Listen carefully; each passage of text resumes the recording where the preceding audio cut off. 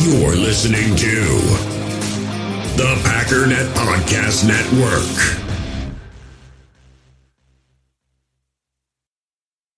Another day is here, and you're ready for it. What to wear? Check. Breakfast, lunch, and dinner? Check. Planning for what's next and how to save for it? That's where Bank of America can help. For your financial to-dos, Bank of America has experts ready to help get you closer to your goals.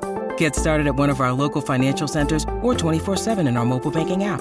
Find a location near you at bankofamerica.com/talktous. What would you like the power to do? Mobile banking requires downloading the app and is only available for select devices. Message and data rates may apply. Bank of America N.A., member FDIC.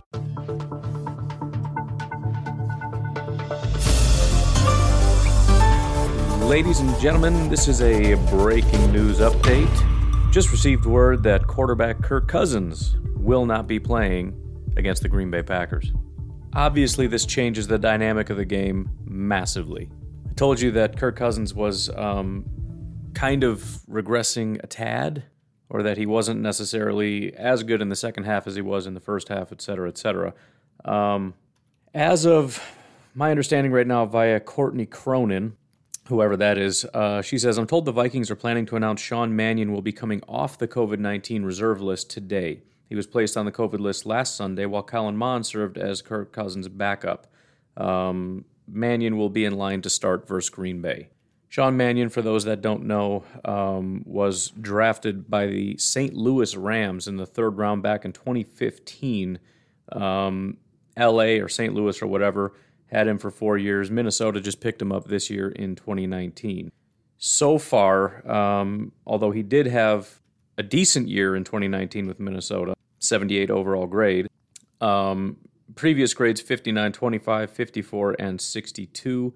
As a career, and he's only had any significant dropbacks twice. Once was with LA in 2017, once was with Minnesota in 2019. But as a career, 45 of 74, 384 yards, 0 touchdowns, and 3 interceptions. In fact, the last time we saw any significant action was that 2019 season, and although he did have a decent grade, again, he accounted for 12 of 21, just over 50% completion percentage for 126 yards, which is 6 yards per attempt, which is horrible, 0 touchdowns and 2 interceptions. The guy has never thrown a touchdown in the NFL.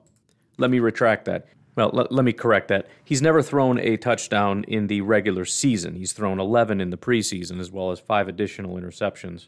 By the way, he apparently is with Seattle earlier this year because he was playing in the preseason for the Seattle Seahawks, where he had 229 yards, a touchdown, no interceptions, 62 overall grade. The guy's highest preseason grade was a 62.3 this past preseason. So from what we've seen so far from Sean Mannion, he is a horrifically bad quarterback. And again, 0 touchdowns, 3 interceptions. And not only that, the guy's thrown 3 interceptions. He's only thrown 74 passes. I feel like 4% of your passes getting intercepted is a really bad number. If we look at, let's see, the most interceptions thrown this year, 14 by Justin Herbert, Trevor Lawrence, Joe Burrow, Ryan Tannehill, and Tyler Heineke.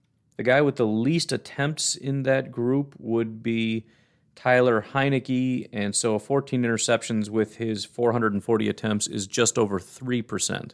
If we just look at Sean Mannion's turnover-worthy play percentage, 4.9%. So about 5% of his throws are turnover-worthy. So when you have 4% intercept, basically he throws the ball into danger a lot, and most of the time it's been caught. So he's been also very unlucky. Also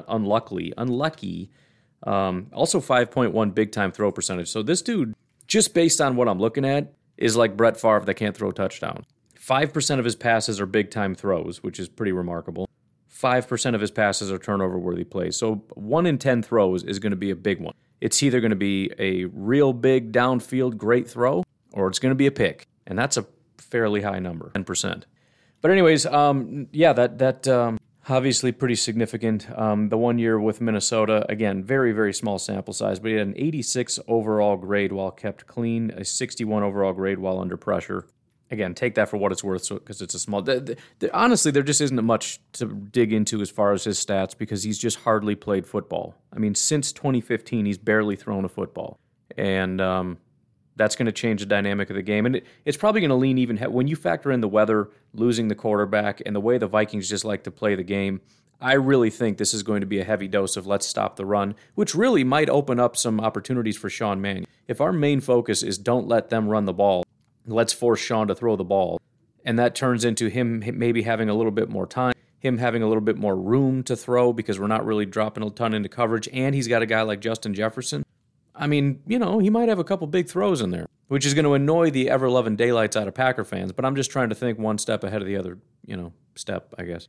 But that's about it, folks. That's a big deal. And very similar to some of the other games where, we might get frustrated because we assume Sean Mannion's just going to throw 8 interceptions and get sacked 54 times and never complete a pass because he's a backup and he's terrible and we should just never make any mistakes and all that kind of nonsense. I think it's one of those things where even if Sean Mannion has some really good plays, and I think he will, because he's an NFL quarterback at the end of the day, I think this might be the thing that's sort of insurmountable for the Vikings to be able to overcome the Green Bay Packers. Just because there's going to be some things that a guy like Sean isn't going to be able to do. Some of the throws he should make that he's not. Some of the reads he should be able to see but doesn't. Things that he should be able to know, be able to check out of, be able to change. I just think this cripples the Vikings to such an extent that it's just going to be a little bit hard to overcome. The only counter to that is the Packers just completely give up. And you know what? If that's what happens, if they just show up flat, then there's nothing to say. There's nothing to say. I mean, it's getting to be playoff time. It's getting to be crunch time. We need to see this team at their absolute best. We'll see how it goes. It also makes me wonder about our offense a little bit. Are we going to try to continue to play ground and pound against this team with A.J. Dillon on a cold game? Or are we going to say, let's just air the ball out with Aaron Rodgers at home in his element in December when Rodgers is just at his best, and then just see if Sean Mannion can play catch up with the Packers, which seems to be the best strategy? Or are we going to go pound for pound with A.J. I don't know. It'll be interesting, but in my mind, this puts the game out of reach for the Minnesota Vikings.